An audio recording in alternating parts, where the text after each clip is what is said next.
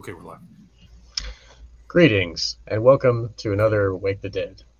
Today we are welcomed as William Ramsey here is hosting our show, and William is a guest for my show to be hosted here on William Ramsey's show, William Ramsey Investigates. So hello everybody from your show, William, and hello William, welcome again. Thank you. Yeah, great to be with you. Thanks for the invite. Wonderful. Yeah, we've I've gotten to know you very well, and this is great. I sent you a message, and this has really been bugging me over the years that that people are still under the spell of Damien Eccles and the West Memphis Three being innocent, and it's been proven over and over again they're not.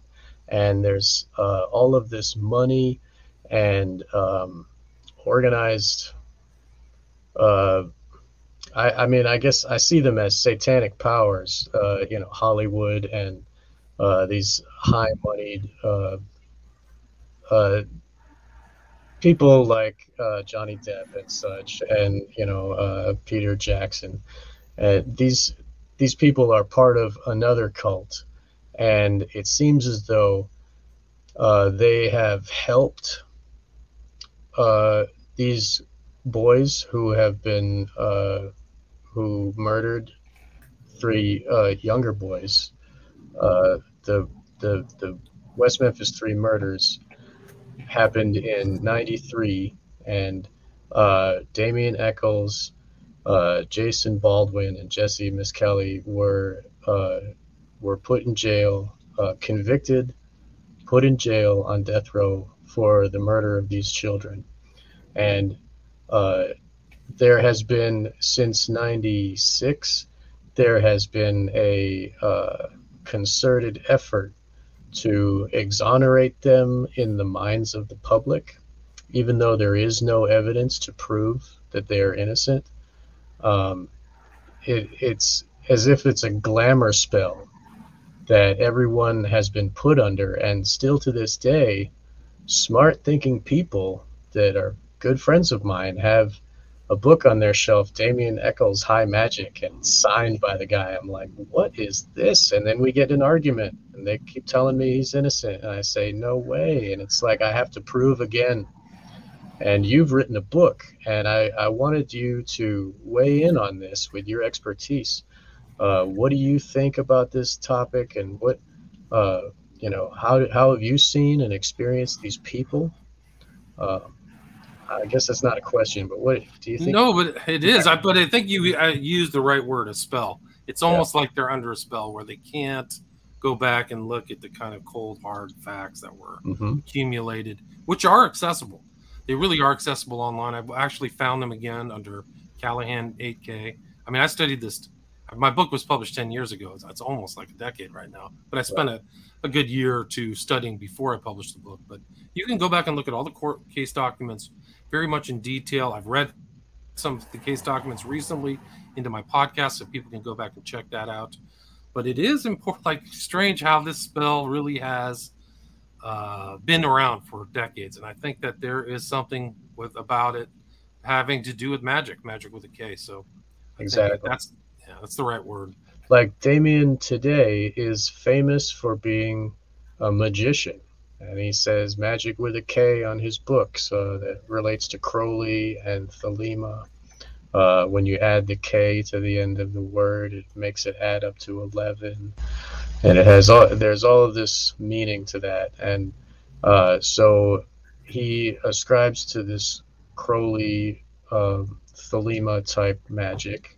While he was in jail, he was inducted into the AA, and he studied the whole time he was in prison.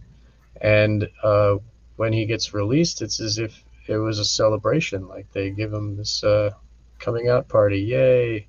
The magician is free, and he's famous. His big occult ritual that he's famous for is murdering children. And if you look at Crowley's paper, Crowley's work, he says that the best ritual sacrifice is child blood. It's not. He's some people like to use incense, but that's not as efficacious as child sacrifice. And Crowley says that, and then they bring it up in the trial, and he acts dumb. He acts like, oh, I don't know who Crowley is. But we all know everything that Damien says is a lie. I mean, we can get into many of his lies later if you like. But, there's a lot there. That'd be its own whole show. But he deflected it on the court. He said, "Who's this guy, Oscar?" And then I think his response at trial was, "He's a guy who believed he was a god," which I think is actually accurate. Right. At least he promoted himself as a god. Crowley did. Right. Yeah. It was in trial. And this is what I'm showing because you mentioned the AA just a second ago. This was published on and I've shown this in other talks. So this was published in the OTO kind of newsletter, and it's called SK 931. And if you read through this, and I can just read through it, but he does get called by somebody else as a Thelemite. So he has that. Right. He's a AA, and knowing that the state of Arkansas would be combing over every detail in his book and letters for evidence of his involvement in the satanic cult, he chose to allow himself outed as a Thelemite within our community at great personal risk. He chose to become registered with the OTO prison ministry. So there you go. OTO has a prison. That figures. So, okay. I mean, so he practiced magic the entire time he was in prison. He was practicing magic before he went to prison. And I believe that his family, his father was a member of this, one of the external orders of this cult. Based on what evidence? How do you know that?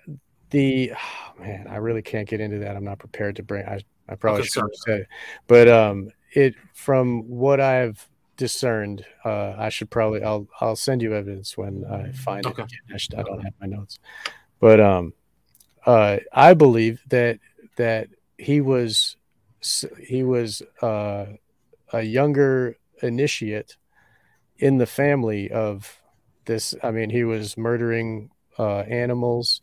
He had animal parts in jars. I believe that it's the same as what's his name, the guy that eats people. Jeffrey Dahmer. Yeah, Dahmer. It's the same type of childhood, the same relation with his father. They both had, were doing experiments with animals. I guess that can be similar to a lot of things. A lot of murderers and psychopaths do that. That's a common. I think there's 3 common traits: bedwetting, setting fires, and torturing animals. Yeah. Wow. Yeah, and I've heard that bedwetting is a result of child sexual abuse. It can be also used. So that might be just child sexual abuse is the first one, Right. I'm not. Damien always plays the victim, and he's always as if like, oh, my teeth were falling out, or oh, I was so abused, and then he downplays the victimization of the children of Chris Byers, Michael Moore, and Stevie Branch. I think that is that is indicative of what his spell is doing. It's making people not see the victim, and then they put their care towards Damien instead, and they say they're emoting for the predator instead. It seems that if you look at Hollywood, there's a lot of that where the enemy, the bad guy is the hero sometimes, where they cross this, the line of morality is smudged away, and the anti-hero becomes the hero. And I think that is an overall spell that is being put out. And I think he's trying to use that in an individual manner for his own case. And every time he's ever on TV, he's always playing the victim and, oh, they abused me, and oh, they, made my teeth fall out, and I was going blind. And I got beat every day in jail. Yeah. Guards were beating me up, even though he was in solitary. Right. He was locked down 23 hours a day. Right. So, Yeah, it's really it's plainly obvious that everything he's saying is a lie, but they choose to accept it. It's like a confirmation bias that they have, these fans. Have you experienced that? Have you spoken to many of these people that are fans? Have you tried to convince them? I have a whole file of all my interactions with Really? fans. Yeah, we can just go through some. I got pictures and pictures. I got all this stuff because when I published this book, it was like throwing gasoline on a fire. Like people were just incensed. They were so angry. I Right. got called every name in the book: Christian fundamentalist, idiot, Southern hick. Like they think that the critique of the case is if you're like a stupid Southerner. So that's what I got called. Like all these very strange things. Like no, I actually just went and looked at the documents. But yeah, no, I've had tons of interactions. I got gang piled on my Amazon page. Somebody gave it like tons of 1-star reviews for Abomination. It's really a simple book. Like people like all it is really just organizing. Well, it has other chapters that I think. Well, you compiled the evidence, right? Compiled the evidence on a timeline manner, so people right. can. They don't have to flip around. They can just go, okay, this happened, this happened, this happened. Right. But yeah, no, I've had tons of interaction with. And it seems like you are one of the few that ever go against the stream. There's this huge tidal wave of, media pushing the narrative towards they were innocent. Everybody think they're innocent. And, there's this Innocence Project, which is going on. You and Roberta Glass talk about it. It seems satanic to me to make people love the evil, like to let Barabbas be free, Right. Well said. Very well said. Yeah. It's like that. It has a very scary element. Like they're like, what's the guy who, the serial case where they like, oh man, this poor guy, he was guilty as hell of killing his girlfriend. Oh, Syed. Yeah, so that was another HBO special, wasn't it? Yeah, so that was one of the real Innocence ones. These these documentaries that these guys were involved in, they're not. It's not a singular event. There's other documentaries. The one about Brandon Dacey and that Avery guy. That guy was guilty as heck too. He was a monster. Right. So there's something happening through Hollywood, and it's really fascinating. I've got to find this picture of these guys. All three of them are in Hollywood with the directors Berlinger and Sinofsky and an executive from HBO, and the executives are clapping for them. It is so deranged. It's so crazy. Yeah. Like, what are you guys really doing? And there's also another picture of them, all of them together with Baldwin, with the two directors and another executive from HBO.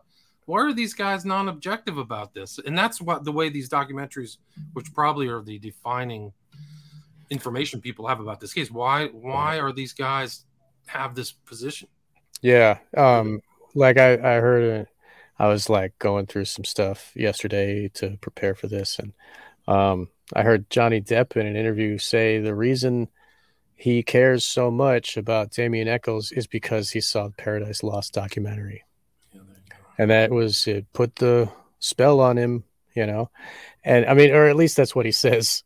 I believe that Johnny Depp is part of the same cult. I think that they do. But I think that's what he can say to the public is, I saw this documentary. But so I think that documentary is the pivotal, that is the sea change. And that is what, put them on the map, made them popular. I think that this documentary was probably produced by people connected to the cult. I can't prove that yet. I mean, I have to look into it more. Just to go the book of record, Devil's Knot, that woman Mara Leverett, she said some things in public were directly in contradiction to the case records and what was put in testimony at trial.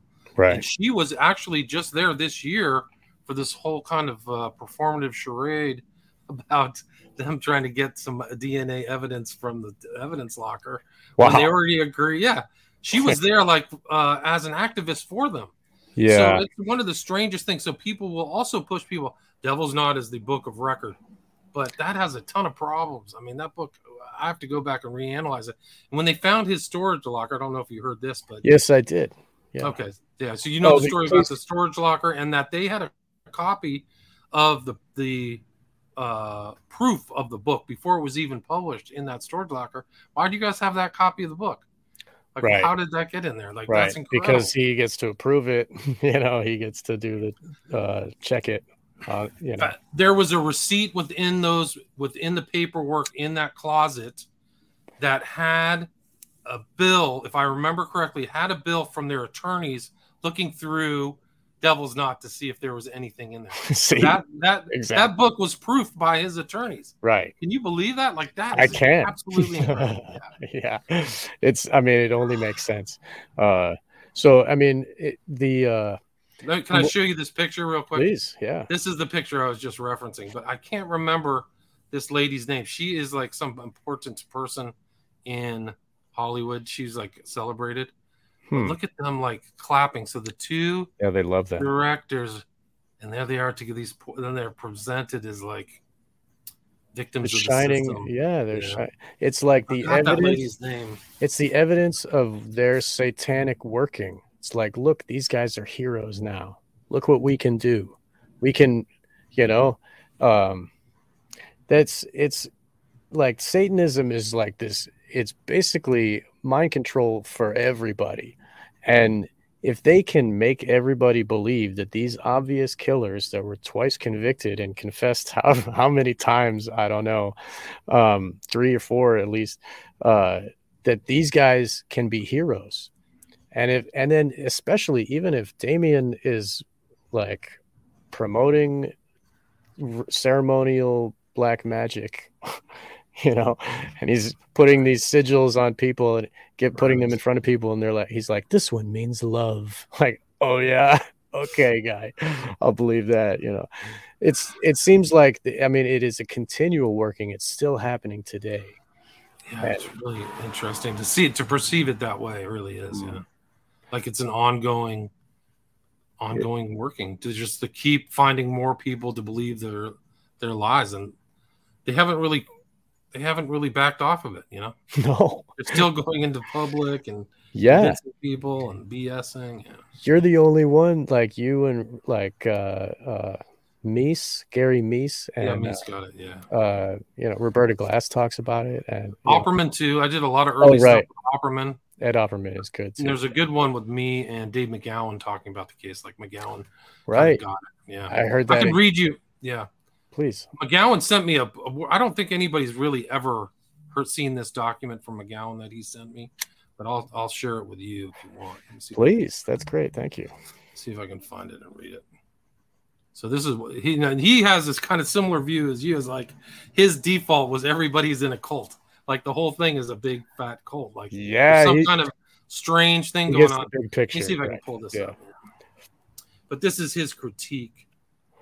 And I maybe read a couple paragraphs. I'll try to read this into the record today. Like his book, his book, Program to Kill, that was the overarching theme of it, is that all these murders are cult murders and like mafia hits that, the Son of Sam is like a way of cleaning them all up and getting them off the books. And, he's a fall guy for others. And he even like Berkowitz said like, oh yeah, I'm one of many. And, Dave McGowan does a great job. Like I'm just kind of fumbling through it, but he does a great job. Everybody should read his book. And I believe it's still super informational and influential. Yes. That book, Program to Kill, spawned webcasts and all kinds of other stories and studies. I mean, it really was before its time. It's really, right. And that the cover is a guy who has a pentagram carved in his chest. That was a satanic murder case in San Francisco. That's sick. Yeah. Yeah. Let me read this. This is from Dave McGowan. I'm just going to read one paragraph. Quote, then I wrote that there was ample evidence that the West Memphis cult was most likely of the intergenerational variety based on the actions of Michael's mother and Jesse's father and Jesse and Michael themselves, psychiatric problems from very early age and prone to violence, the sequence of torturing small bugs to lizards, etc., and graduating to small animals. In addition, the documentation referencing the violent tendencies of all three of the West Memphis Three. I added I was unsure if Jason was also intergenerational, but that it was highly unusual, yet not virtually impossible, that some initiates might not have been simply born into the cult. So that's kind of his view, yeah. That's exactly what I was thinking. I mean, that's perfect. I wish Dave McGowan was here. Yeah, me too. Yeah. It's a shame. Here's another one. I wrote that the high priest kept all the photographs and the catalog was probably buried or put away in a secure location. I also wrote that they were not only used photographed, they just happened to be unlucky enough to have made themselves available in an opportune moment and most likely been lured by someone they knew. As I've said, previously that other members were present. Right. Right. Yeah, crazy. It's so sad, those poor kids. And I mean, and that kind of thing happens all the time with these cults. They steal kids. They have intergenerational born into the cult kids. You know, they traumatize one kid by killing another kid in front of him. You know, they ritually take the blood. The fear and the torture is part of the sacrifice. It's necessary to infuse the blood.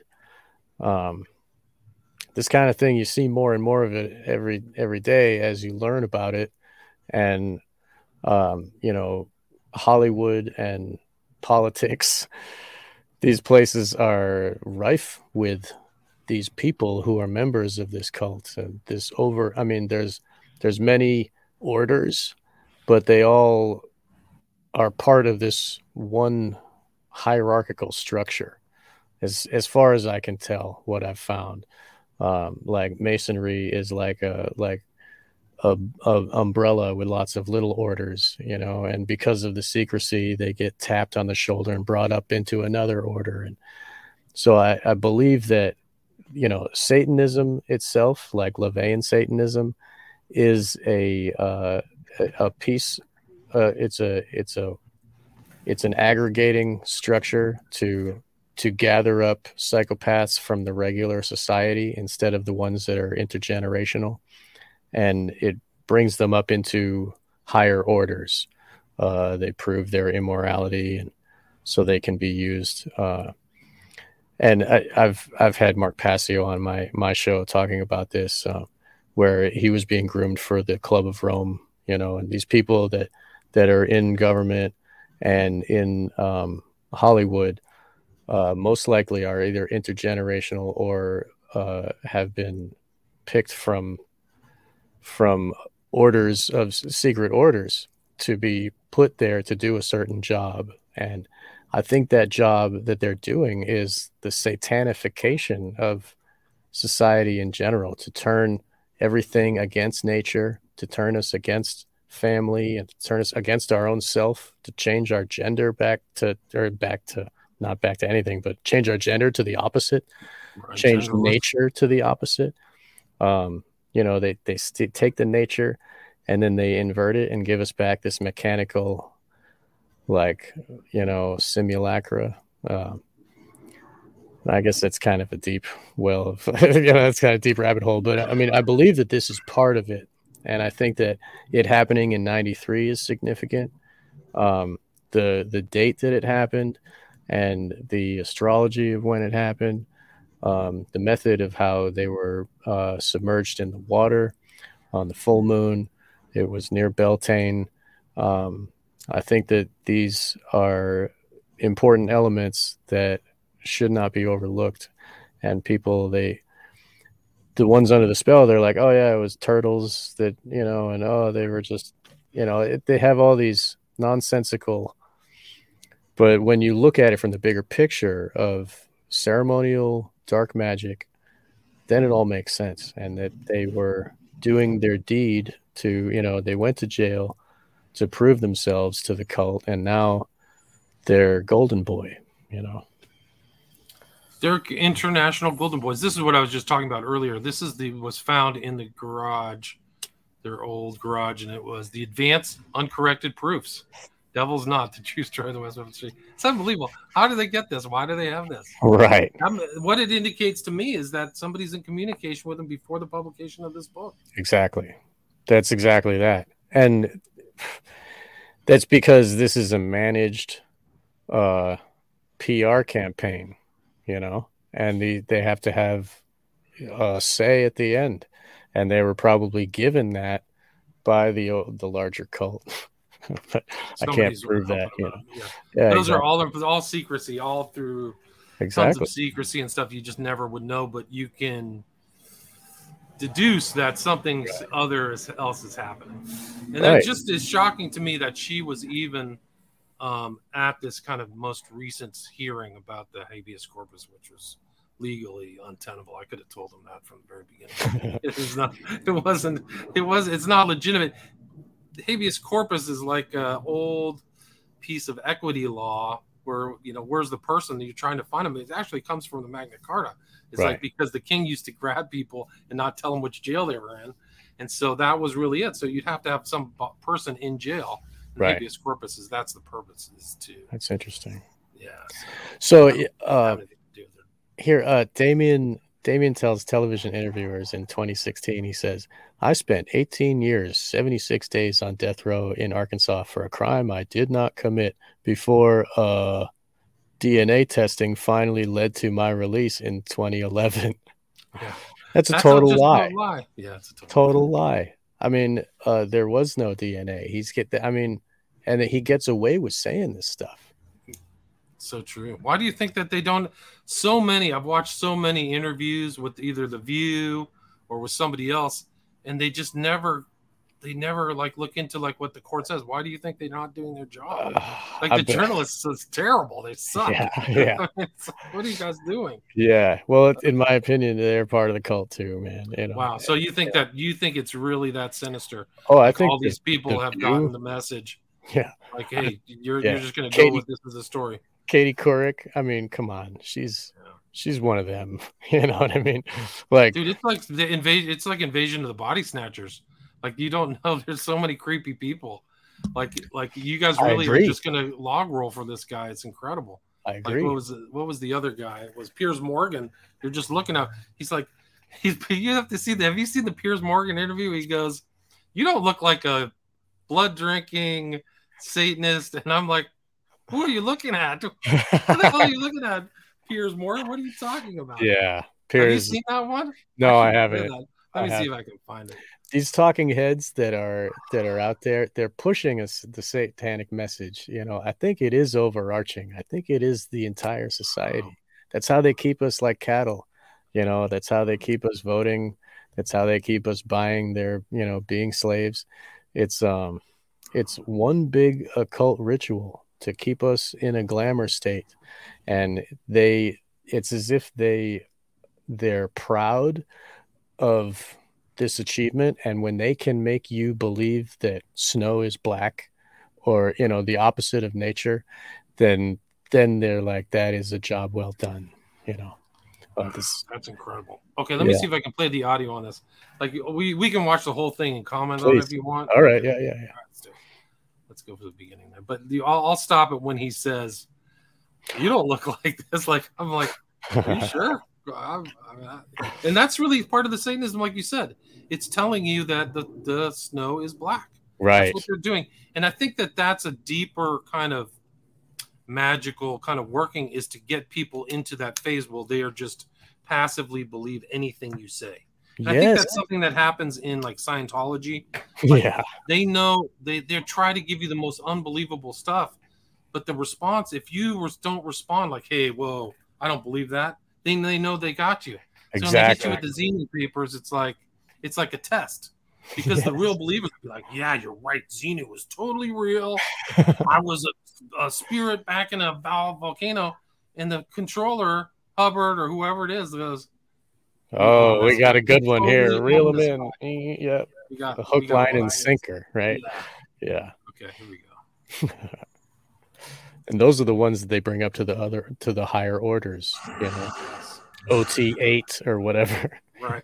Yeah. When did you see daylight? Sign of silence, right? So exactly. This Hippocrates. The sign of Hippocrates. This is not a mistake. This is not a mistake. Exactly. Never. I hadn't seen daylight in almost a decade. I hadn't been exposed to sunlight in 10 years. Almost 10 years.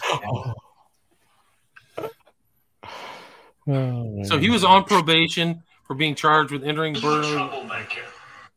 Again. Yeah, there he goes again. Or you just a bit different. The most trouble I'd ever gotten into was like running away from home as a teenager, something like that. It was like from a law? No. Oh, Piers he's Morgan so manifests the worst in journalistic standards. This guy here. No, I want to go back and look at that because it goes into what we're talking about. Because I write here, he seems to be covering for This Eccles. guy here. Sitting next Totally. That's the job. Yeah, That's the you're big working. You're right. I think you're totally right. Awesome. As the twice convicted murderer nods along the agreement. I mean, listen to this question. Look at Piers. He is setting up the public for this garbage. Listen to this. Okay. This is incredible. This guy here, sitting next to you. You come across to me. I've never met you before in my life, but you come across to me as somebody grounded, intelligent, eloquent. Not the things you would associate with the portrayal of you in your court case of this devil-worshipping, satanic, occult-obsessed, weirdo, dangerous maniac who could be capable of killing 3 young children. Yeah. Oh, that's just what I see of you while you're doing the sign of Harpocrates with a huge blue square behind you. Like you're on the square of Freemasonry. Okay. Wow. Yeah. If you notice, he doesn't have a square. He's got a rectangle, but behind Eccles is who could be capable. Look, right there. Right, he's on the square. It's like, yep. And that sign of silence is also Freemasonic. Yeah. Right. I think it comes from Freemasonry. It goes back to Egypt. Right, exactly. I mean, you can see statuary from Egypt with that god Harpocrates or whatever. Yeah, and it's in Crowley's Thoth deck. Harpocrates, I forget which. It's one of the trumps, and there's like a picture of Harpocrates doing the sign of silence. So, I can't remember what else I put in here. It's been a long. And then he lies about a suicide attempt 5 days after his arrest. I'm doing this for the audio people. He changes the story after Morgan asks a direct question. Then he adds a sob story about how there would be no light at the end of the tunnel, but he had already been in jail for 5 days. So he does this other prevarication about his suicide attempt. Yeah, I mean, have you ever had suicidal thoughts? I think I probably did when I was, just young teenage angst. Stuff you go through as a kid, just because I was, such a misfit in the community where I lived. But it never was anything. But not after you were put in prison. Oh yeah, absolutely. Did you ever try and take your own life? Yeah, I did. At one time, I took an overdose of basically sleeping pills, antidepressants, just because it was, like you said a while ago, there's no light at the end of the tunnel. It seems like there's no hope, and the pressure was so great that for a moment I lost all hope. I thought I may spend, God knows how long here going through this. And I did. I took an overdose of pills to try to end my life. Such a tearjerker. Oh, yeah. And here's another fable. Like, he's always afraid of being assaulted, but he's just constant. Look at this. This is just an overt sign of silence right there. He's just doing it the entire time, right to more. Yeah, it's been going on like a lot. Every time he's not speaking, he's doing it. Just the whole thing. So he must know that Morgan isn't going to call him out on that. Of course because not. If somebody did that to me over and over again, I'd be like, why the hell you keep doing that? Right? Yeah. Good point. Because if I was talking to you and you were doing that constantly, I'd be like, what's the deal, bro? But I think Piers Morgan, CNN is a front for, the bigger cult. And if you, right, exactly. And if you are on CNN, the people that are the cult people that are reviewing this, they want to see that you give that sign of silence to, you know what I mean? He knows that the important people are watching. So he has to give his signals, because this is like CNN level. So he's just proving that he's still in the club and he won't say anything that he's not supposed to. And, he's playing his part of, woe is me. I'm such a victim. Right. But no one even thinks about the kids. It's like, right. The kids are just, they don't care. But it is interesting because only recently have I really had this recent thought, because I was going through some of my older research. Mm-hmm. And what part is Eccles, these three, part of this kind of New World Order movement? Like part of the greater thing, like the breakdown of gender, strip transvestite strippers around kids. This whole thing, like, because Eccles wanted to say he wanted to be the king of freaks. That was kind of his dream. So, what part is he in this whole far broader cultural satanic Luciferian movement? I think that's an important question. I don't know the answer to that. Well, I think he's a performance actor. Like, he's doing, like, the ritual itself is his magnum opus. The killing of the kids was, and then, like, all he has to do is play that part and be that, and then they can continue this play of, you know, evil people are innocent. I think it's like they needed this type of thing, to, as if the way that they had the serial killers in the past and they had the school killings. I think these are to push ideas into the public, and I think that they chose to have a murder of children in '93 be exonerated in the public eye, as I think that is to push this new world, this new order of everything is satanic, everything is evil. We need an overarching leader to put order in place, with all this chaos around, you know, if they think that the regular justice is evil and they're putting good people in jail, then they'll want to destroy that too. I think it's part of the disillusion of America, and, you know, overall the disillusion of the nation states into the one world. It's, if you look at, I mean, the biblical stuff, where they had, you know, the Antichrist will unite everybody by causing, you know, order after the chaos of, you know, all of his legions or whatever. I'm not very good with this stuff here, but basically, people will unite because they will want this one leader who they think is a good dude to create order. But if people think that Satanism is good, then they will unite under a satanic ruler, you know. And this guy, with all the power of the worldly, you know, warfare, is to wage war against the heavens when, you know, when Jesus comes back to rectify what, you know. I don't know. This is running on like biblical stuff and like Russ Dizdar, like Black Awakening type ideas, and you know, seeing what is happening. Goes into all the 09A stuff.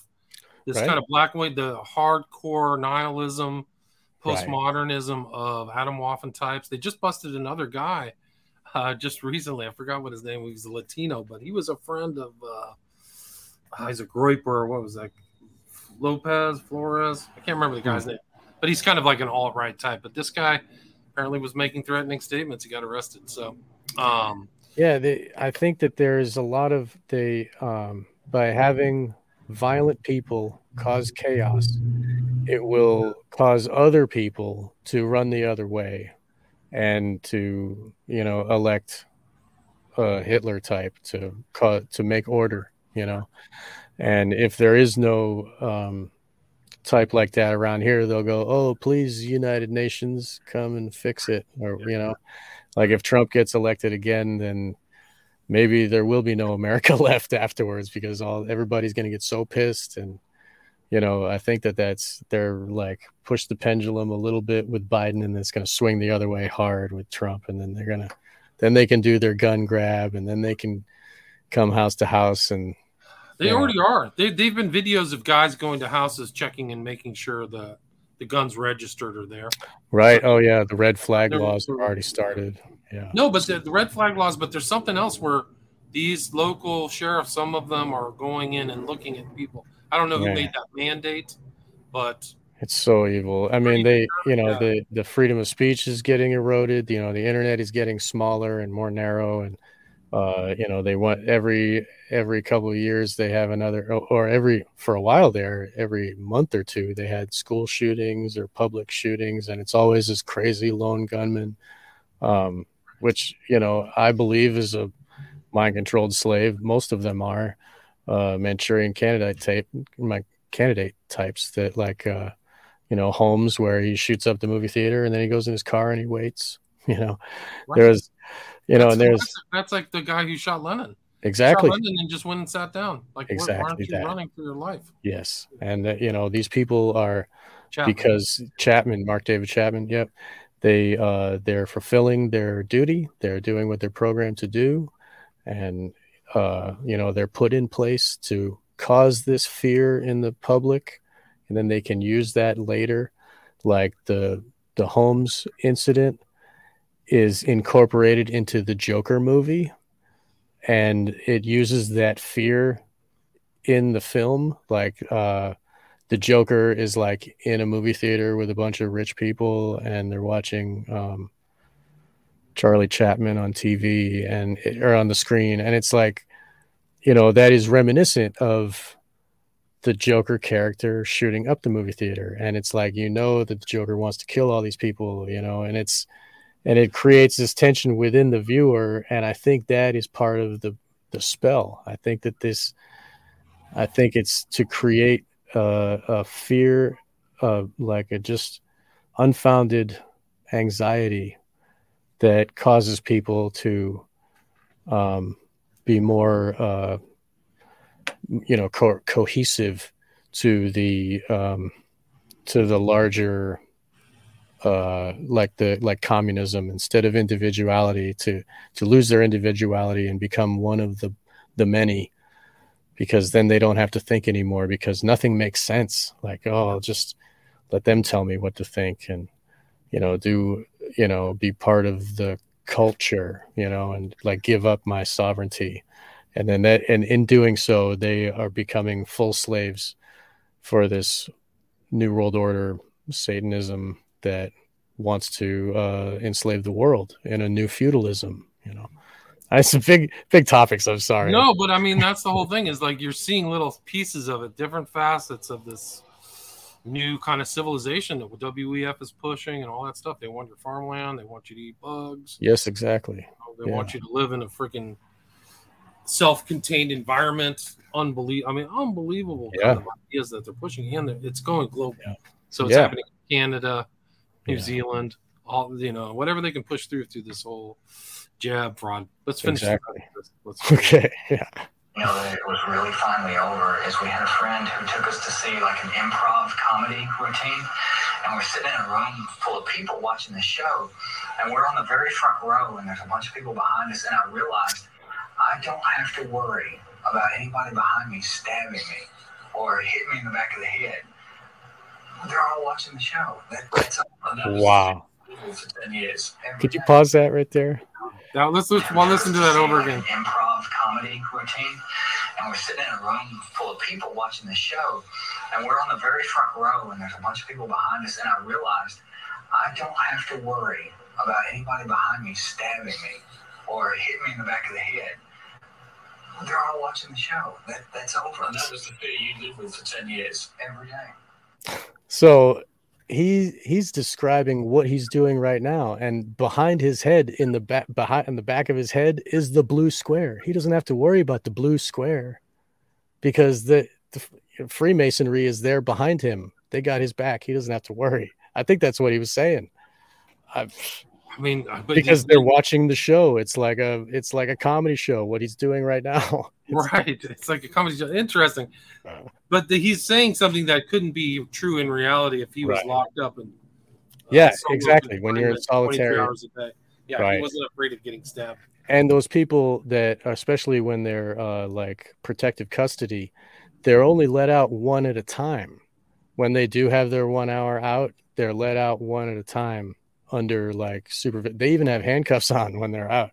Right. Like, they usually put them in even a cage, almost like a caged, zoo animal. Yeah. Like, they'll let them out, but they're individual on a cage because they're exactly. Yeah, because the other ones that are also in protective custody will also try to kill each other. You know what I mean? So no, there's all kinds of crazy things that happen in jail. Right. All kinds of crazy stuff. All right, this is another one. This is another him BSing to another journalist. You are for most of the day? Where I am in solitary confinement, 24 hours a day, 7 days a week. It's a concrete cell. There aren't even bars like you see here. It's a solid steel door. So you're pretty much sealed inside a vault 24 hours a day, 7 days a week. There's a small... Yeah, right. I've actually been in one of those, the Newman block of the jail that I went to county. And, when you first get in and they don't assign you a regular block yet, they keep you there for like a few days or a week. And it's 23-hour lockdown. And same thing, except they let all of us out at once because we weren't a danger. But like the new people. But you could see through the window, like, did they let out one at a time and they got them in chain? Like I could see how they operate and how the the entire operation works. So, I was only there for, cannabis laws and that kind of thing, but because it used to be illegal 20 years ago, but now, I can attest to that he would not be in danger at all unless the guards allowed it to happen or the guards did it themselves. And he's just talking through his... Yeah, but he says that it's happened, but there's no lawsuit, there's no evidence, there's nothing in writing that ever indicated he was abused in prison. Right. Could it be reopened? Of course. A pardon would be great, and it should come to you from all the evidence in this case. Right. Should give him the Medal of Freedom.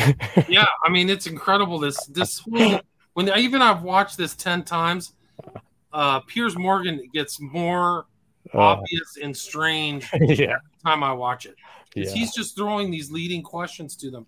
I've seen the same thing on Joe Rogan. Like one of Eccles' buddies is on there, and they're like, "Oh yeah, if he was abused, he should get a payout or something like that." Like, what? It's like a pre-scripted thing. They have all this evidence that he killed those kids, but they don't have any evidence of whatever lies Eccles is saying. But they say, "Oh, Eccles is the truth, and we should give him money." I mean, how much money has he gotten so far? Do you know? Oh, I don't know. I don't know how all that money got apportioned. I know that they raised a lot of money, and I don't know how I know he raised a bunch for a book. I think that Baldwin raised money for a book. Eccles, he did release a couple books. I don't know what he's doing, but I know that they collected a lot of money from sympathy. Of these poor fools that think they're innocent, sending money. It's amazing. They raised $10 to $20 million. I don't think there's ever been an accounting of how much money they actually raised, but it's a significant amount. They had the best attorneys. The guy Reardon, who was the appellate attorney, is a known, like a legit guy. He worked for Barry Bonds and all these people. Like he did a great job with Barry Bonds. Wow. So he did a good job here too. I mean, to get him off. I mean, it's. Yeah, the Alfred plea. On Democracy Now!, Eccles told, what's her name, the main host lady. He Goodman? Yeah. Goodman. I have that clip. Do you want to watch it? Sure, yeah. All right, let's finish this one. Okay. Could it be reopened? Of course.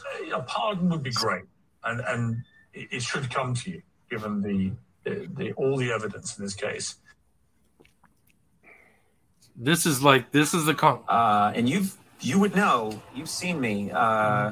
We often go to the spa together. Not now, yeah. All right. Come on. We often go to the spa together. Not now, yeah. All right. Come on. It was your idea. This is a terrible It was idea. your idea really to go to the spa. This is uncomfortable. It was your spa. Let's get to the. I thought it's a weird place. That turns out it's not even a spa. Let's get to the. It's a room. Plug. It's a creepy room he has. You're not going to get your plug. You're not going to get your plug, he threatens. It's a creepy room he has. Yeah, Conan had an orange square. He didn't get the blue square. I see. Yeah. Conan's not one of them. He's from Boston. He's poor folk. He's, you get that silver spoon. Yeah. This is somebody's asked me the question about the Smurfs. It's from the Ricky Clymer statement. This is it right here. And basically, it's like they would do, according to this, it was like, okay, was like violent crazy, hallucinating crazy, what was going on? Sometimes it'd be flat out violence, sometimes getting into fights and stuff. And then sometimes it would be like, you're sitting there, and the next thing you'll start thinking of some cartoon characters. Let's say the little guy in blue, Smurfs. Yeah, Smurfs, things like that. And suddenly the next thing all of a sudden somebody will be running at you, and the Smurf has a heart on his arms, and he will be running at you and stuff, And stuff like that. You just start running around, things Sounds like SRA type shit, They're doing a lot of drugs and hardcore. Like mind programming, they, suggestion. And because, I mean, some people the memories that they have are memories that were implanted by the abusers. I mean, that I've seen that be the case. Some of these alien abduction people are probably abducted by humans. Right. Right. So that's a whole nother show, I guess. But where was it? The Alfred, he discussed on Democracy Now! About the Alfred plea. Let me see if I can find it. That probably happens. Okay. Go ahead. No, please continue. It seems silly to me. He said that he took it because he was afraid. And I guess we'll have it when you show the. Let me see if I can find it. On Damien's website nowadays, there's a quote that says, "I want to raise the vibration of consciousness on Earth as much as I possibly can." End quote. I'm like, what? Oh, that's why he murdered kids. Okay. And whatever else he's doing, he's not ever raising any consciousness. He's just putting people in darkness and ignorance. Anyway, okay, sorry. Okay. I mean, it really gets my goat, man. I really. This is the one. Is this the clip you're talking about? I don't think so, but go ahead and. That's her, right? Yeah, that's her. Yeah. Precedented series of executions. She should know better. Yeah. Oh, she's one of them. She works. To temporarily halt the state's plan. In total, Arkansas had planned to execute 8 prisoners this month in its rush to carry out the executions before the state's supply of the sedative midazolam expires. In this web exclusive, we continue our conversation with Damien Echols, who was freed from Arkansas. Continue. I bet you the original one. Maybe there's an original. He served on death row. He knew all of these men. He served on death row for 8 I've got the quote that he said from before. She asked about the Alfred plea. Over the weekend. And returned to Arkansas to protest the state's rapid succession execution plans. Yeah, this isn't it. Echols was one of the West Memphis 3, the young men in West Memphis, Arkansas, who were imprisoned for the 1993 slayings of 3 8-year-old Okay, so she's had him on twice. Largely because this is the other one. This is probably the first one. Okay.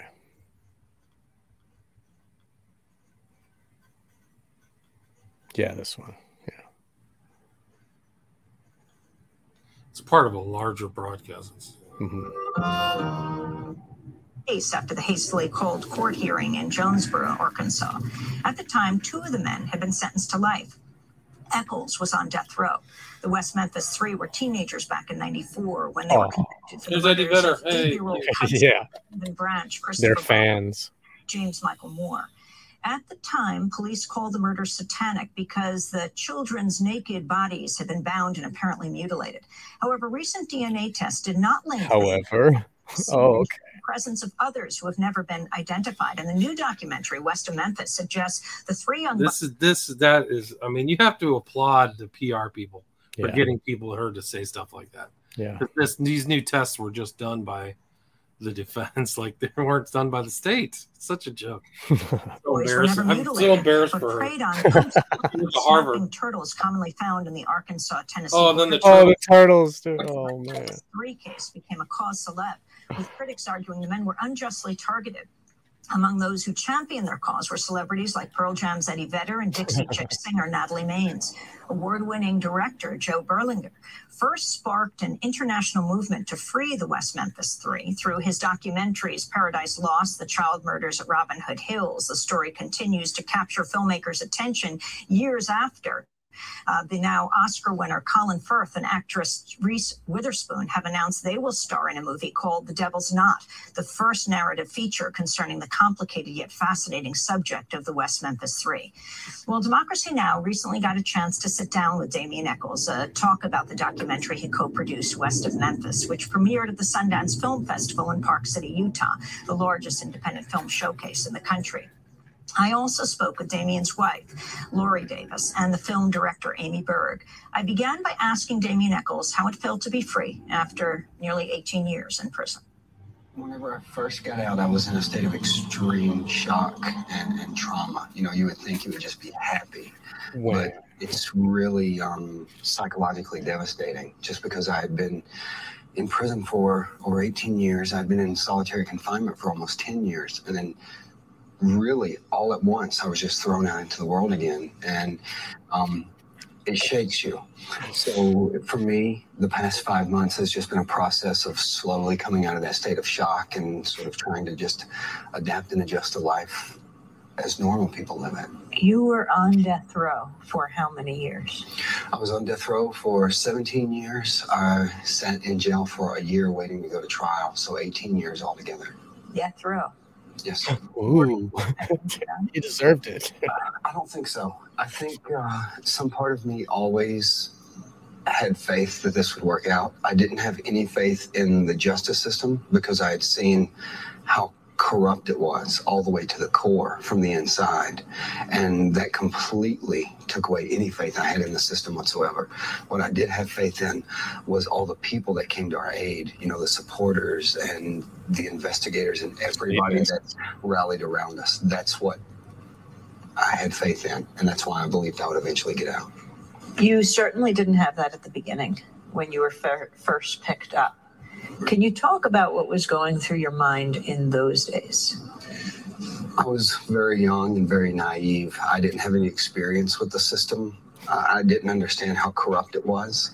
And in my mind at the time, you know, whenever we were going through the trial and everything else, I thought it's physically impossible for them to prove you've done something you haven't done. Therefore, I don't really have anything to worry about. And that's sort of the mind frame that I had at that time. Amy Berg, in your film West of Memphis, you present a very convincing picture at the beginning that, well, these three young men were probably guilty. And you just lay it out there as everyone saw it in the town.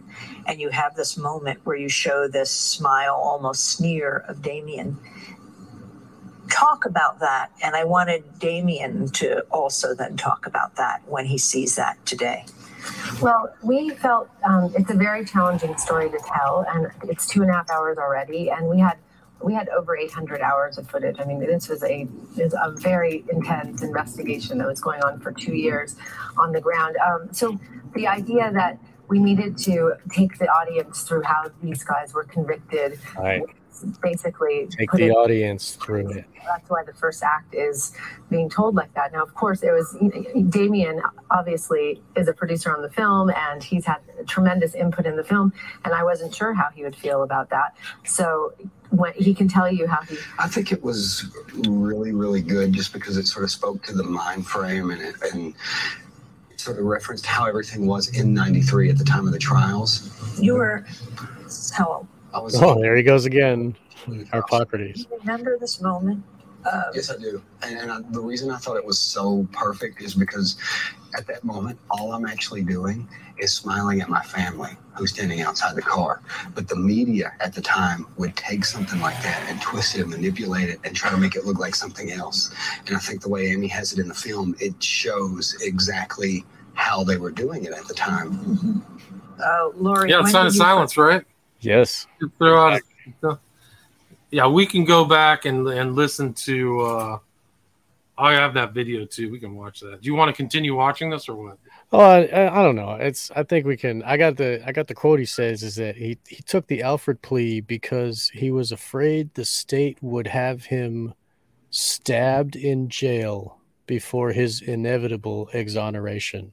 He thought that he was gonna, if he didn't take the Alfred plea, that he would be able to sue the state for $60 million. And if he stayed in jail trying to get his own exoneration, he would be under threat of being stabbed and killed because it only takes $50 to stab somebody in jail. And it's like, come on, guy. He's like, that's the only reason I took the plea. And it's forever. It's like, I'm a victim. Yeah, victim. And once you watch him enough, you just realize like nothing is true. Like, yes, nothing is true. And everything like that. Yeah. Somebody wants me to show this picture of Peter Lavenda in an OTO ritual. So Okay. this is actually Alex Jones is in here too. This guy's another occultist. That's Mitch Horowitz, like a self-admit. But here's Lavenda. He's actually not credited in this video. This is Secrets of Secret Societies, but he's in this like little list. See this little? There's a picture of these people walking in, and he's in it. Known as Liber Yisrafel, these members of. Oh, it's muted. You got it on mute. Oh, sorry. May appear alien to some people, exotic, strange, even dangerous. This is why no other groups have allowed the public into their rituals. 4 invocations lead up to the moment when that extraordinary power will be called into the room. I forgot where he is on this. First, the lesser banishing ritual of the pentagram.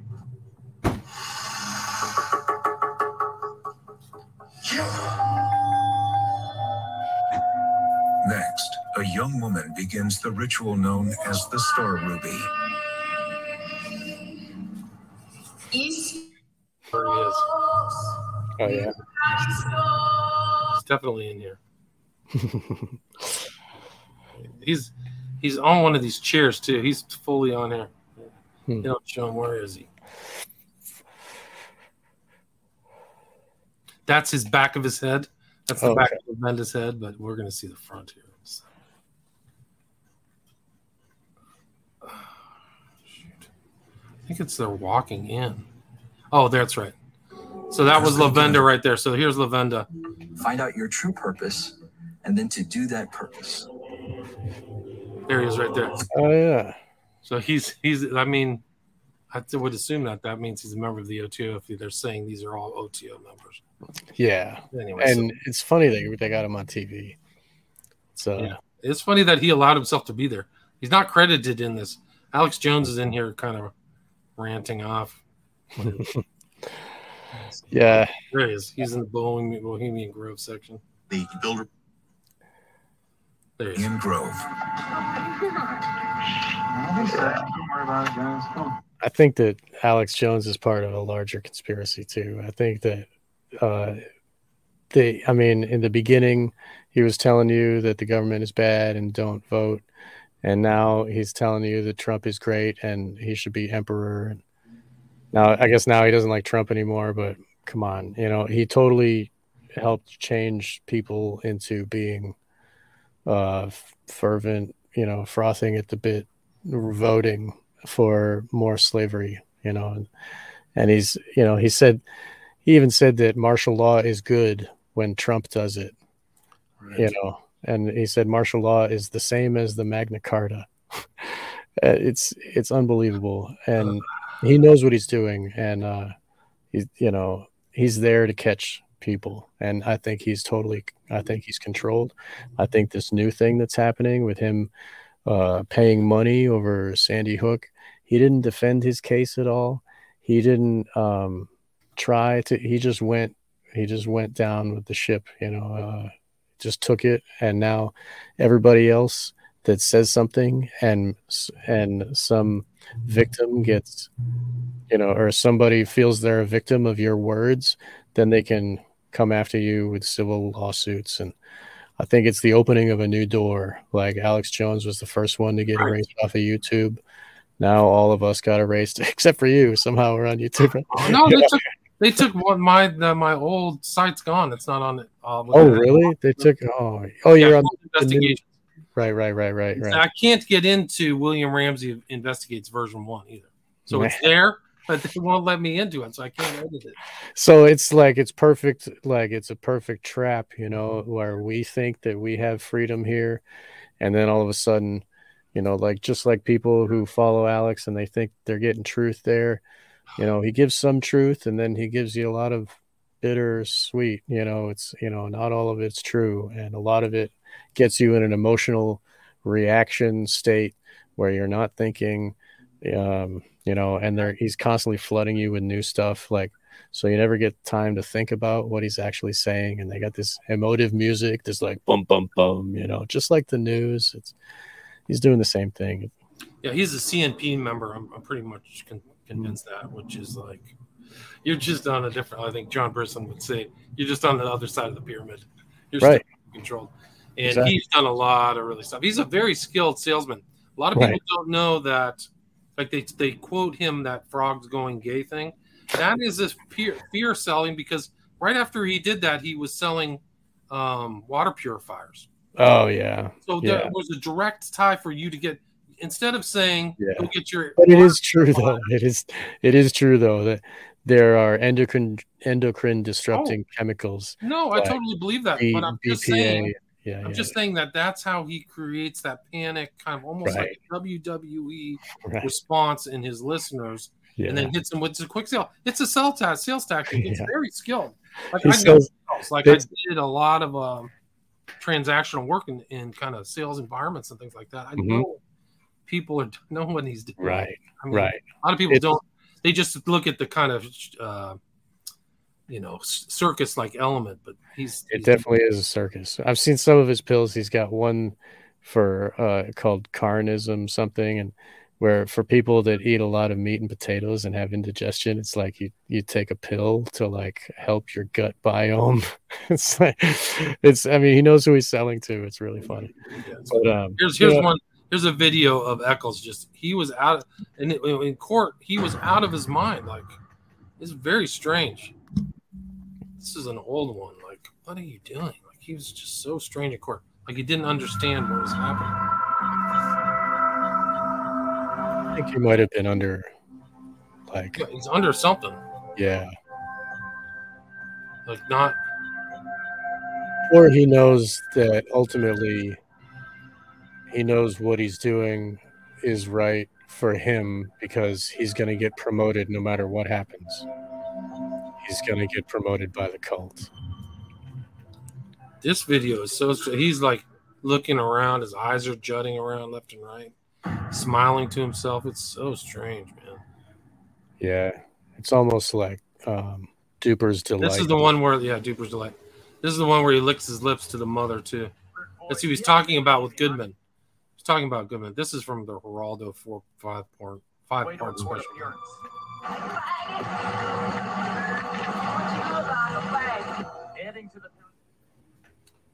Sick. Yeah, he wants to get the most reaction. He loves that, And now he's capitalized. His whole career is capitalizing on that image of being a murderer. Even if he didn't do it, he's still famous for doing it, and he's making money now selling books about ritual. Like I've like skimmed through some of his stuff. It's basically like it's the same as what do you call that? The New Age movement type stuff. Like it's very surface level, New Agey, just flowery language. There's no content really. He's just kind of giving fluff and charging money for it. And I think that it's keeping people in the same spell as what the New Age does. It gives them that spirituality without having the morality. It's like a net for people who. Anyway, I believe that that's what his books are, and I think that is like it's just a furtherance of this magic, this magic spell that's been continued since 1994 or 96, I guess, when the movie started. Yeah, no, I agree with you.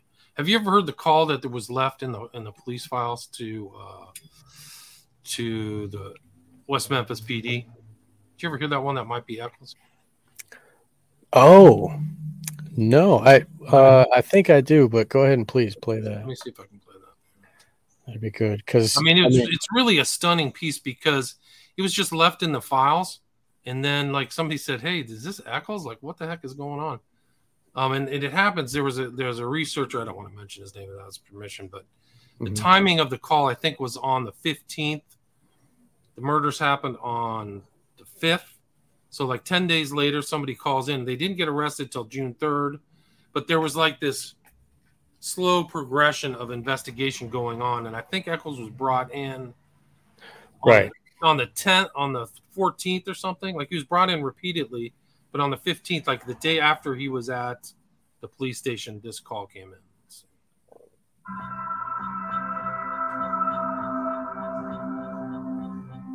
This is tons of luminol. May 12th, sorry, I got the date. Yeah, blood evidence, right?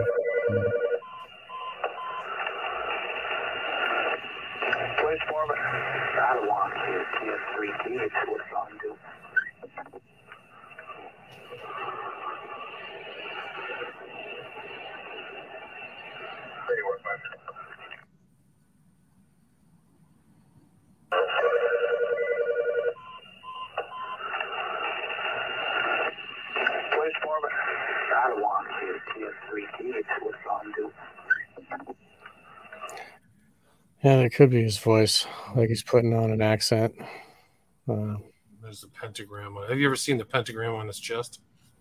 No, I've seen he's got a bunch of tattoos, and his most recent one. This is before he was arrested, and it was brought up in court.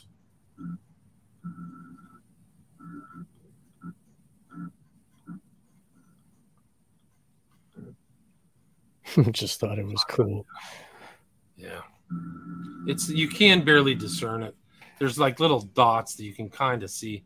If you can identify the dots on his chest, you can like draw a line with your mind, and it creates a picture. I see. It's not that obvious. His mom supposedly took these pictures after the murders, before the arrest, because she thought he was going to get beat up by the cops. I got some questions, Sean. Yeah, what happened to the Dixie Chicks? I don't even know. You know what happened to the Dixie Chicks? No, I think they went off into oblivion, man. There was some kind of they were on the side of these guys, and then they were anti-George Bush. Was that it? And then they were. You're right. Yeah. Everybody thought that they were anti-American because they were anti. I think that's what happened. Then they just stopped selling records. Yeah, they broke up or something. I don't know. Let's see what else we got here. Do you think Damien will eventually get his own show on Joe Rogan Experience? Maybe. He has an association with someone. What's the guy's name? It's he's also good friends with that Henry Rollins guy. I think he's got a show too. Eccles is or Eccles is friends with Rollins, Henry Rollins. But it's the other guy. There's this other guy whose name I can't remember right now.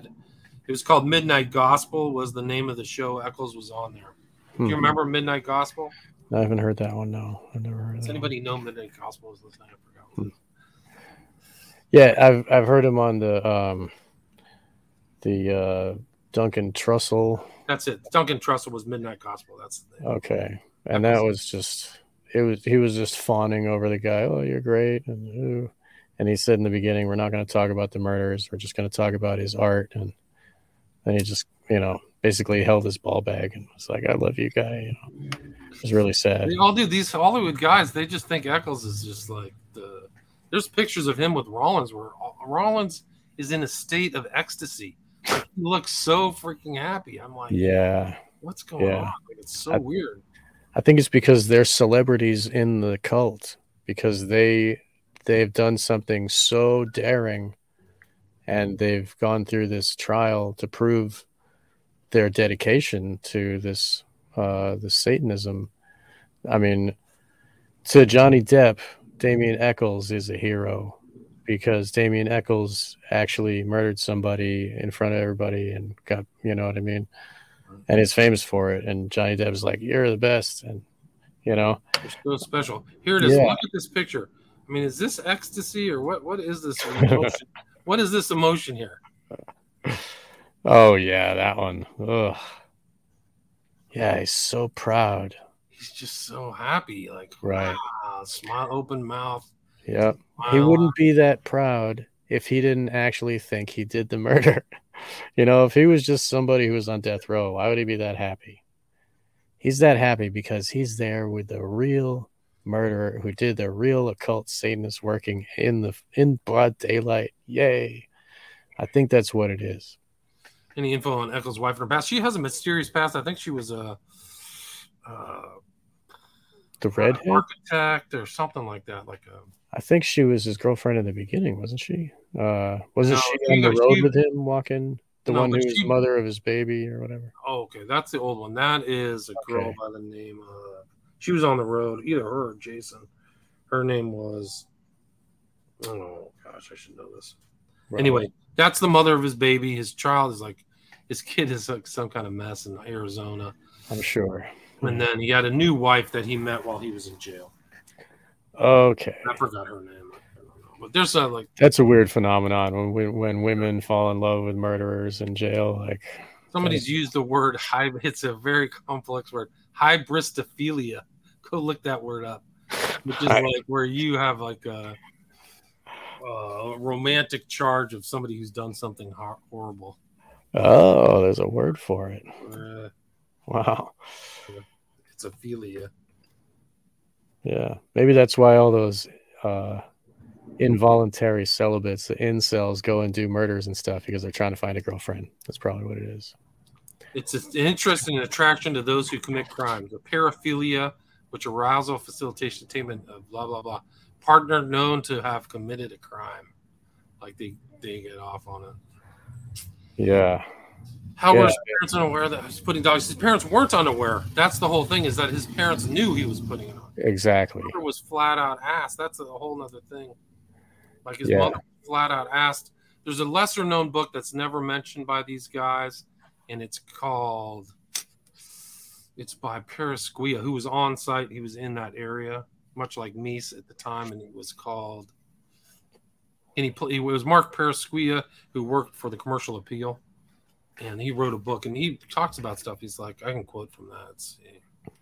Damien's mother, Fogelman. All right. Do you know anything about Damien having cat skulls and carrying them around? Pam, Damien's mother. It wasn't a cat skull. It was a dog skull. Okay, where was that? It was hanging on my clothesline in the backyard where I made him leave it out there to dry before he carries it to school. Jesus. So it's condoned by the parents, obviously. Yes, you can take it to school. Just let it dry first. Commercial Appeal, Paris Square. Yeah. There's so many articles. This guy wrote like 40 articles about the West Memphis 3 case, almost all ignored. Nobody mentions them. This one, June 5th, 1993. Michael Wayne Eccles carried a cat skull around with him at school and routinely dressed in black. A couple of years ago, he took to call himself Damien, presumably after the Antichrist character popularized in a series of Hollywood movies. Right. Eccles often brought a cat skull to school, sitting sullenly in class. While everyone else was working, he was just playing with that skull. Yeah.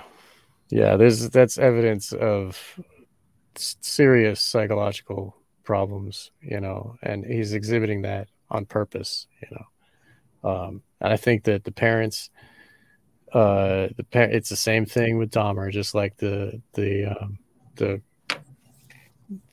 comment has said. Yes, it's the same as Jeffrey Dahmer's family. They knew about it. They helped get rid of all the stuff from his room before the police came. They cleaned up the evidence because he had a lot of stuff in his room, like jars of animal parts and like bones and pieces. The same collecting as the way that Jeffrey Dahmer did with humans later on in life. Somebody asked DNA. There was a kind of a famous outtake from West of Memphis, the first Paradise Lost, which was there was one of the pendants found. It had blood on it, but they weren't going to stop the trial, and they're looking at it to see what happened. I don't know if there was any additional testing done on that. Not to my knowledge. Yeah, there hasn't been much new evidence. They just keep dragging it out like more is going to come, and it's just kind of like forever putting an endless end date on this current this current spell that's working. They can drag it out forever. Right, they're doing it in public. They Right. keep going, and I think that's the repeated things going to all the way to Arkansas to challenge these things that they've signed off that they wouldn't ever sue the state. I think that I'm pretty sure. I got to go back and look at those agreements they signed August 2011, but I think that they just do that because to keep the spell going. And it was interesting. Right. There was this video. I think I had it when I was talking to Roberta Glass. We were doing kind of a retrospective on West Memphis 3, and it had this other magician, Jason Louv. Have you ever heard of Jason Louv? No. Yeah, and so he was in there. He was with Eccles in Arkansas. It's so strange with Mara Leverett. Yeah, so weird. Yeah, it seems like Eccles is one of the people like if you know him, then you're blessed in the cult. Like that's one of the reasons why Henry Rollins there is so happy, to be so close. And I think that he's a signpost for the satanic cult, and people use his image to show their allegiance. Interesting. And especially when they get tattoos, Right. So the tattoo is like we're a part of it too right now. Right. And it's even like branding their body that was given to them by creation, and I think there's a lot to that, in the magic world. If you alter your body and have certain messages on it, I think that it relates to something. I can't put my finger on. I haven't figured that out yet. I'm not in the occult orders, I'm trying to figure it out too. This guy right here. The reason I know him because I researched Genesis P. Orridge, who died. There's a picture of Eccles with Orridge, but this guy edited one of the Topi books, which was called The Psychic Bible, and so this was the editor, and there he is hanging out with Damien Eccles, like. Crazy, like what the Psychic Bible? Yeah, have you ever heard the Psychic Bible? No.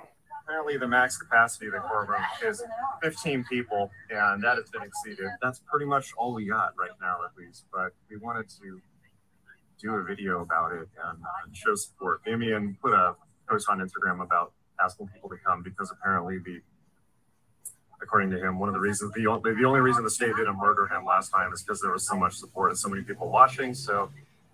Figured we ought to come. It's gonna help a brother in need. So it's all kind of lie. He's choking through his words. He can't even say the lie. Like he's like, oh, so that's why we're here. Brother in need. This is fairly recent. I think this is within the last month. And there's Mara Leverett. Listen to her. This is the so-called. This is what people say. She's the author of record for this whole case. Listen to her. She's an activist. Listen to this. It was hard to hear the judge. She was very soft-spoken, and it was very hard to hear what she was saying. But basically, it seemed to me that she said there are a couple hurdles that have to be crossed here. One of them was going to be the jurisdiction. Was this filed in the right? That's Baldwin in the background with the blue hat. Oh yeah. So they're all there. Yeah. It seemed to me when she said, "No problem there." Second one was, "Is this a habeas corpus position?" Which is what the prosecutor had raised. The argument came down to, is Damien Eccles in custody of the state right now? The state has claimed he's not. Habeas corpus applies to people who are in custody according to the law, according to the judge's interpretation. Patrick Cahill, Damien's lawyer, argued he is not entirely free. He has still got this felony conviction hanging over him. He is still not free of a wrongful conviction. And this is a way, getting this tested is a way that we could establish that. Essentially, as far as I could understand from the judge, and as I said, her voice was muted. So we'll have to see an exact transcript. But she said that her interpretation of the law is that making this that He is not in custody of the state, and basically that's that. So the law that this is. This is Eccles the last month or so. We were for all these people trying to get things changed. All we need is a simple change in the legislature. The concern here is that there's a prosecutor. Anyway. Yeah, she is an activist. She said it's a wrongful conviction. She's working to get it. Yeah. He's not free. What does she mean he's not free? He's walking around. He's making money. I mean, yeah, he's about as free as you can get. If you have something, that's another curious thing about this case is they've never come up with anything successful to pin anybody else other than themselves. Right. They made allegations, but they cannot go to court and actually say we were wrongfully convicted. Here's no. It's just something. All they can do is lie on on Democracy Now! Or whatever else. It's just, and they don't care about regular court. They only care about public opinion. They're not trying to fight in court. They're trying to stay away from court. They know they did it. It's they go on Piers Morgan. That's where they focus their energy. They say, "I'm going to write a new book. Give me money." Yeah, Jason Baldwin had his Kickstarter. I think it was 2012. $30,000. He's never produced a book. Yeah, you can write a book for almost free. I mean, it doesn't take $30,000. Oh, it doesn't. Yeah, that's funny. And of course, they're, and if they're a victim, they think they're entitled to it. They think they're entitled. When they did that, they mutilated those kids. Right. This really is the interesting thing. This guy, Weed Steals Play-Doh Snakes. Disinfo is fully occulted, man. This guy, the guy who's the scheduler for Joe Rogan, his producer is a Disinfo guy. And that guy, I forgot, Schneider, what was his last name? He was all over. Do you know who wrote the Disinfo book? Or who heads Disinfo? I think I know who you're talking about. I've heard of that, and there's a bunch of people that work with them. Along with I guess it's that way. It's poisoning all of these other. Like I'm sure that Jones knows it's part of the. He's got to know. Right. Exactly. He's got to know, and so does Rogan's got to know. Right. This info guy's name was. Oh, come on. I know his face. It's incredible. I can't even believe that anybody's associated with this guy. Richard Metzger. Oh, I've heard that name. Yeah, Richard Metzger, Disinfo, interview Genesis P-Orridge, friends with Adam Parfrey. Genesis P-Orridge is also friends with Damien Eccles. All these guys. There's a kind of a semi-famous interview of Metzger interviewing Orridge and Robert Anton Wilson at the same time. So these guys are all right. They're all and Porridge is pushing the transgender thing and saying that's evolution of the human species. And, right. And so then Porridge's disciple is that guy I just showed, Jason Louv. Wow. Like literally went to go live at Genesis P. Orridge's monastery, whatever. Yeah. And that's kind of the interesting tie-in to Fight Club, is that was almost like a cult. If you watch the foundation of Project Mayhem, getting in, you got to wait, right. You get inducted, you become a brother. His name was whatever, Yeah, they keep you separate from the rest of society, and they give you brainwashing, like programming tasks, just like you said. You have to go do something to prove your worth to the thing. Yes. So that's what all the Project Mayhem was. Really, I mean, it's there in front of your face in that movie. There's so many things, the smiley face and everything. It's just not explained. And I think I sent you a message. You and I should do an analysis of Fight Club. That'd be good. Yeah. I also in the Joker there was a smiley face. He like puts a cigarette out on the wall. And he makes a smiley face out of it. And the Joker is a smiley face. That whole idea of, the laughing. Yeah, like being, laughing at murder and horror. And, and that relates to the smiley face the smiley face is put on the wall next to the murders, like right before he does that with the cigarette, and then he kills this guy. That was Bloody the first murder. kill too, right? It was the first kill. I think so. It was in his apartment, and I'm pretty sure it's the first kill. yeah, and it was in front of the little person there who he didn't kill, but it's indicative of what the 09A does with the awakening of the satanic inside. That's when he finally snaps and allows the satanic urge to take hold and murder, and then he inspires the entire population to riot and murder like him, to this chaos project mayhem. Like Joker also is a continuation of that idea, Right, the chaos magician, the chaos releasing that energy, Mhm. stuff. Yeah. I think that's really it. I think that's the nature of Tyler Durden, a 5 and a 6, right? Is that he's a chaos magician. That's right. So that's what this normal IKEA loving desk jockey becoming is really that. Yeah, and it's split personality too. Yeah, it's a split personality, the whole bit. Yeah. It gets deep into the occult because that's kind of like, and a lot of their stuff takes place at night, like a lot of their darkness stuff. So you see these occult tie-ins, this darkness, the night. They did I read the full book. I read Palniuk's book, who's on Rogan a lot. It's interesting. But at the end, it starts, he shoots himself in the mouth and creates a jagged smiley face. And that's how the book ends. Yeah. Wow.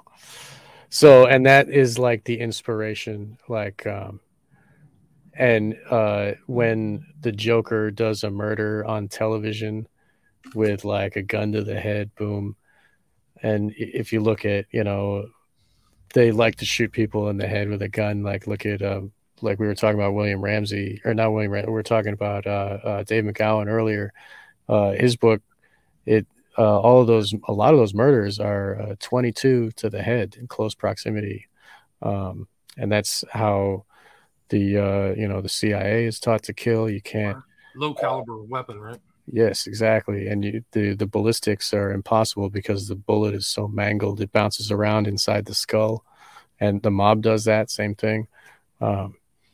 So anyway, I think that is another example. Right. We are at 90 minutes. Is there anything you want to add? I feel like we've covered enough. Oh no, this is great. I'm glad that we can agree that Damien Echols is definitely guilty, and people are under a spell with this whole idea that he's innocent. If anybody wants any further evidence, I think they should all read your book, Abomination, Devil Worship and Deception in the West Memphis 3 Murders. They can find it on Amazon. Is that correct? Can they find it anywhere Amazon else? or my website, William Ramsey Investigates. Right. Yeah, visit William Ramsey Investigates. Sorry, Amazon is not the preferred way. But in any case, thank you so much, William, for being on my show and allowing me to host it on your show here. And I'm glad to have had your audience listening as well as my own. And awesome. Cheers for that. Thank you so much. My pleasure. Thank you. Thanks for the invite. Appreciate it. Awesome. All right, take care. Sweet. Bye-bye. Stay there. Okay.